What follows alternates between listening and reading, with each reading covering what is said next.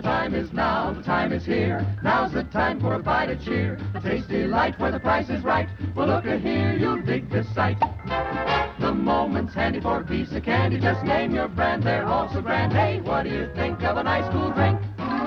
Or a big box filled with a popcorn thrill? Let your taste buds meet with an ice cream treat. Refresh yourselves, it's time to eat. So come on, folks, let's join the band as we all head for the refreshment stand. Good afternoon, dear listeners. You are tuned in to CJSR FM 88.5, and this is Moving Radio. I'm your host, Christian Zip, and join me, please, won't you, for the next 1.5 hours as we take a look at local, Canadian, and independent cinema. Well, I've got some good news, and then we got a bit of a fresh show today, but in some ways it might be leftovers because there are two interviews I've already played before on this program, so if you're hardcore, you might have heard some of this already. They are from a festival that I attended earlier this year called South by Southwest in March, but it's two great films, and they're really, really good interviews. They're straight from the Q&As after the films premieres at South by Southwest. Of course, I'm obviously looking forward to our film festival, which is going to be kicking off on Friday, September 27th. At the end of this month, it's the Edmonton International Film Festival. Of course, it's going to be amazing. We're going to have films just as good as South by Southwest, just less celebrities, that's all, people. Anyways, the first interview I've got, well, the first Q&A session, I guess, is from a film called I Give It a Year. It's in limited release right now, so it might come here in a week or two, but if not, I'm sure you're going to be able to get it on VOD or digital release or Blu-ray very, very soon. At the Q&A, it was director Dan Mazer, who you may know from his films Borat or Bruno, and he was with his star, Rose Byrne, she of Bridesmaids, and the upcoming Insidious Chapter 2. I Give It a Year is a film all about a couple who fell in love, but maybe realized they married a little too hastily. And now, here's a taste of the trailer from I Give It a Year. Fornication. I'll read that again. For an occasion like this, Nat's got it all.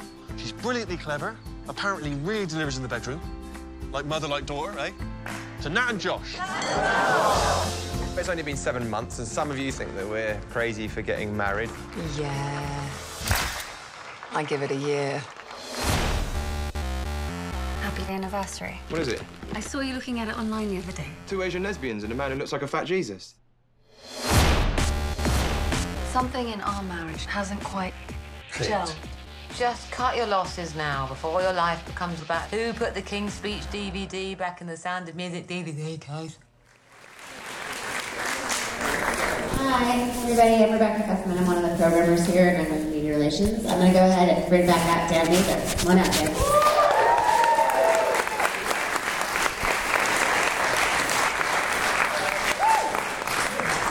And Simon Baker and Rose Byrne. They didn't all leave during the film, did they? No. Okay, good. So I want to start out because I feel like I don't know the last time I actually saw a romantic comedy that celebrates divorce. So if you could talk a little bit about the fact that this is actually sort of an anti-romantic comedy, but it still works. Tell us about that. Yeah, I mean, I'm not sure it is a romantic comedy, to be honest. I think it's like a comedy about relationships, really, and I think the term romantic comedy is slightly pejorative, and you sort of imagine when you hear the words rom-com that it's going to be a thing about a mismatched couple, like an Irish sheep farmer and a ditzy San Diego PR girl who, against all the odds, have to chase a dog around Venice that's swallowed an engagement ring, and they've got 2 weeks to find the dog and then implausibly fall in love. Which isn't bad, right? The next one? Yeah, okay, good one. You signed up? Like here? Okay, good. So this is really more a sort of comedy about relationships than a romantic comedy, I think. If that's fair. Yeah. I'll bring that to you guys. Any questions? Right. Thank you. It's a film I've never seen before, and thought it would make a great topic. I hear so many. And this is probably more a question for the writer that I don't think is here. So many people say, well, we've been married for 75 years. Well, are you happy? Yeah. Well, it's not about that. Yeah. And I think it's important that culture teaches us that happiness is important. And you guys really nailed it with that. Thank you. The performances were flawless, by the way, too. Thank you. Good hand for Simon Rose. Yes. And Ray and driver. Right here. What was it like filming the scene with the birds? That was tough. I just was so scared, and it just really hijacked my performance, unfortunately. It was amazing.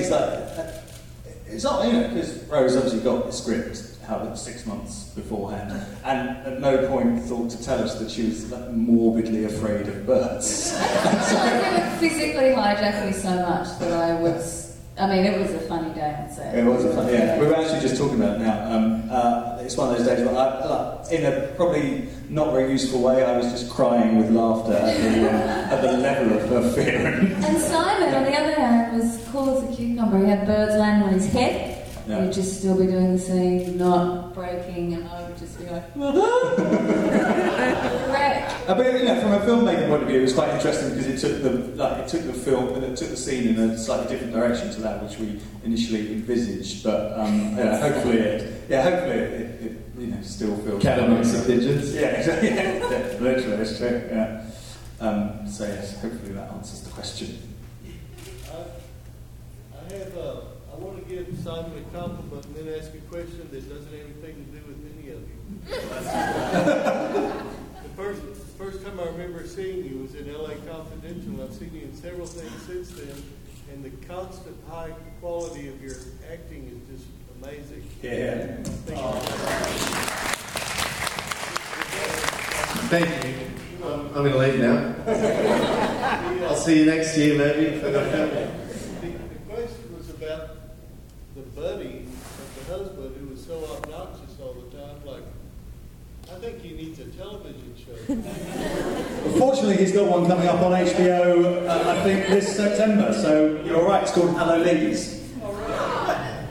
There you go. Stephen Merchant of the original he's like Office. Ricky, he's Ricky Gervais's partner in crime. So he does all the stuff with Ricky, and if the English Office, who's in that. No, he wasn't in that. He wrote that, but he was in extras. And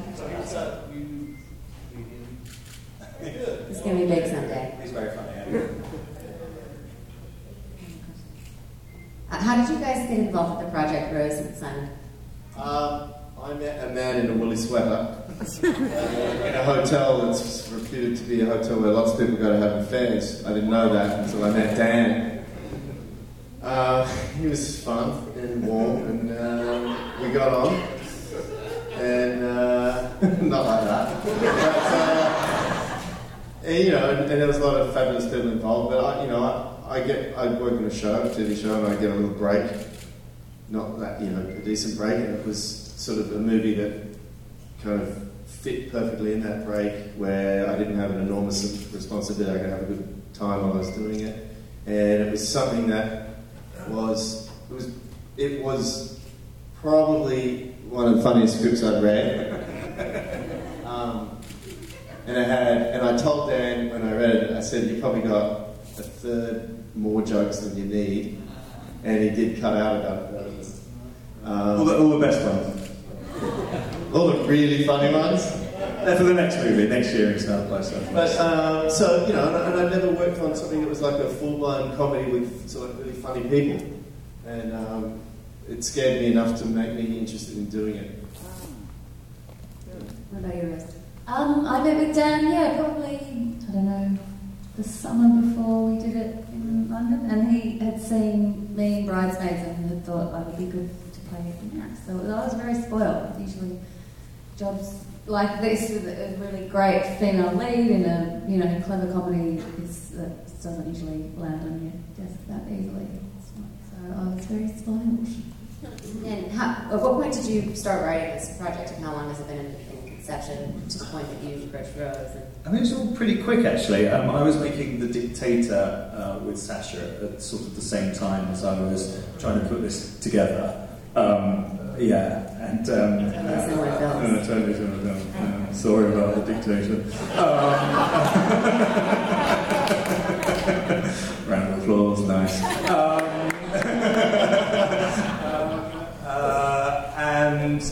So I started writing just before the dictator, was putting it together during the dictator, and then I suppose about a year and a half from from starting writing to starting filming, something like that, which is incredibly quick in sort of filmmaking terms. So, and working title and Studio Canal were very kind of supportive and brilliant in letting us do it and letting us, giving us the money.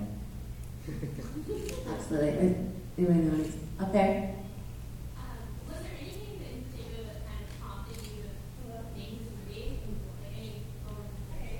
I remember being, in case should I repeat the question? Was there anything that prompted me to make this movie? I remember being at a wedding of a quite a close friend of mine who was marrying a man who was like patently ill-suited to her, and his groom speech, the best thing he could say about her was he found it adorable how difficult she found it to find her mobile phone.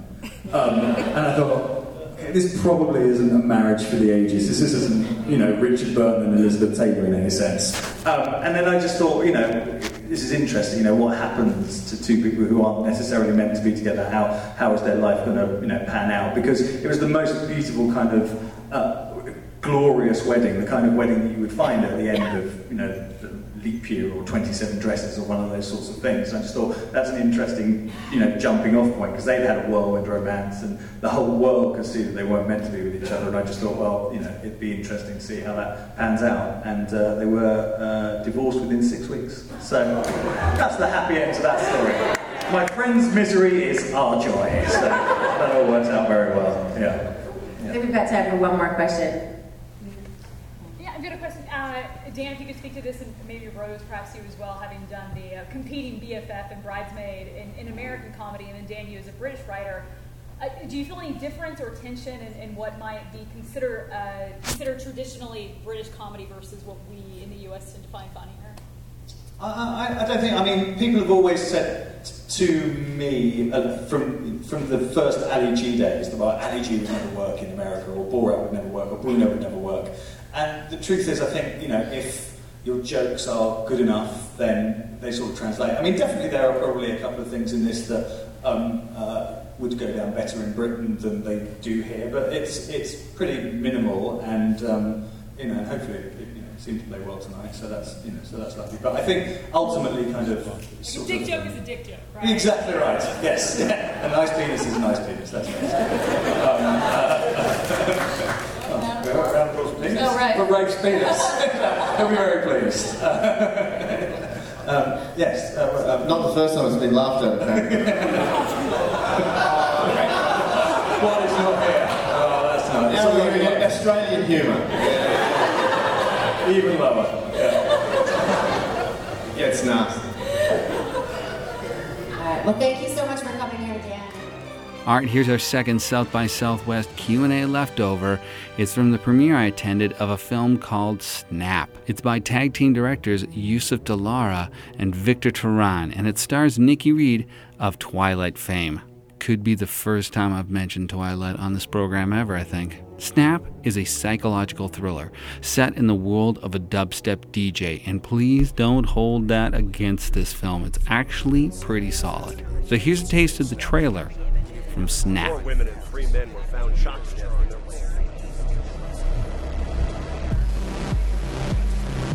A few minutes for questions, if anyone has questions. I just have a quick one. The tone of the film is very consistent tone. Have the two of you, what was it like co-directing, and have you known each other a long time? I guess I'll take that. We've known each other for a long time. We've been working together in one way or another for about 10 years now. We started as PAs on a movie together a long time ago. Sandra Bullock movie. A Sandra Bullock movie.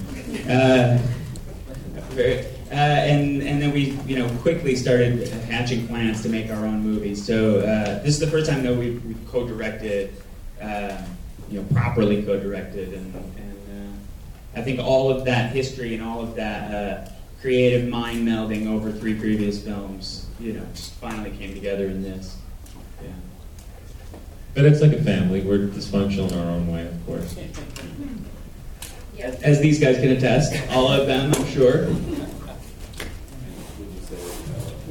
A similar relationship that to the alter ego and the main character had.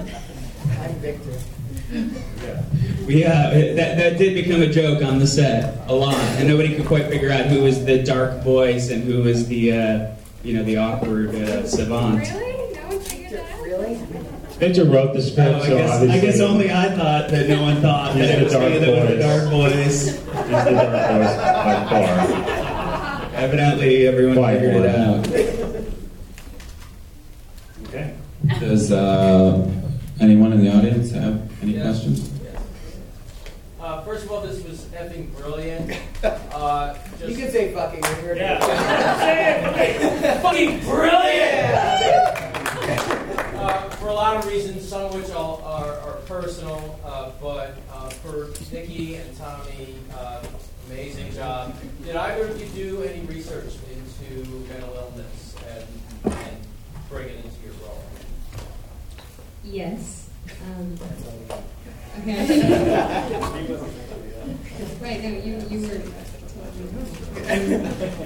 yes, I did. Jake and I actually teamed up and we did that together. It was, obviously something we wanted to handle, I guess, delicately. Sounds strange finishing that movie and using the word delicate in a way.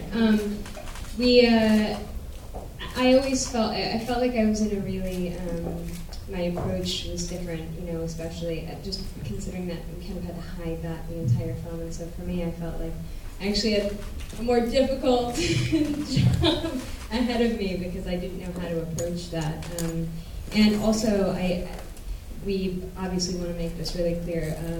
There's no relation to schizophrenia and violence, and so that was also something we wanted to be really specific. Well done getting that message out. Well done. Yeah, but most schizophrenia. I don't see how anybody would ever get the impression that you thought there was a connection between violence and schizophrenia. Or dubstep. There you go. Or dubstep. Thanks. Dubstep. But yeah, most schizophrenics, don't become violent. But this was a look at, I think the origination of the project when Victor wrote it and sort of like talking to me about it, it was like, what goes into the mind of the person who does this horrific act? We hear this stuff and it kind of comes and it goes and it's become a part of our social fabric.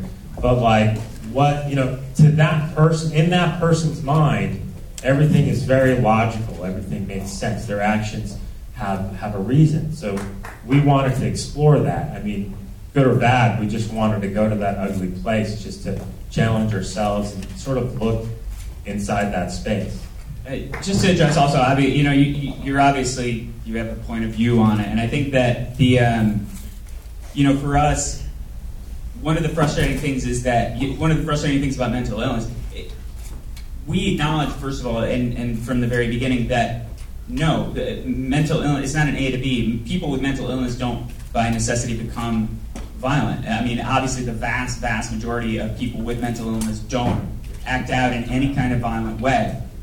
The problem, and this is part of what we were trying to explore, is that you can't predict which of the very tiny fraction of them who might, you can't predict really which of them might become violent. And that's a real frustrating problem for society as a whole, is that you can't do anything really. You can try and look out for warning signals. And maybe, we took a very stylized approach to the issue, obviously, in the film, in the filmmaking. But that was kind of the point, is that you can see signs, but how can you intervene before something serious happens? And that was kind of what we were getting at. Not that people with mental illness are violent. And to reinforce the point of view of the filmmakers, my brother-in-law is delusional schizophrenic and is currently in prison on attempted murder charges, so it happens. Tommy avoided that, answering that, so talk? Yeah, I just avoided it because I knew at the time that we shot it that Nikki and Jake took great pains and great time to go to facilities and psychiatric wards, and we spoke with all kinds of people that suffered from different variations of these issues, and they had such respect for it. I'm sorry that Jake can't be here tonight, but you both were very passionate about the truth of these people, and why I sort of avoided the answer was because I didn't research it, because I felt that my job was not to understand the psychology of it. It was to be a villain. So I and especially when we shot it originally, I think we wanted it to be more of a twist that I was the voice in his head. I think by this finished cut, we all agreed that it's better to just kind of figure that out from the beginning and delve into the mind of Jake's character with that. So I didn't do much research. We spent a lot of time though discussing the moments where, as the voice in his mind, where I was angry, where I was kind, where I was violent, where I was actually sweet to him. We wanted to avoid him being one screaming voice the entire movie, and that was really all I cared about, was to try and find a kind of an ebb and flow in him. Two more.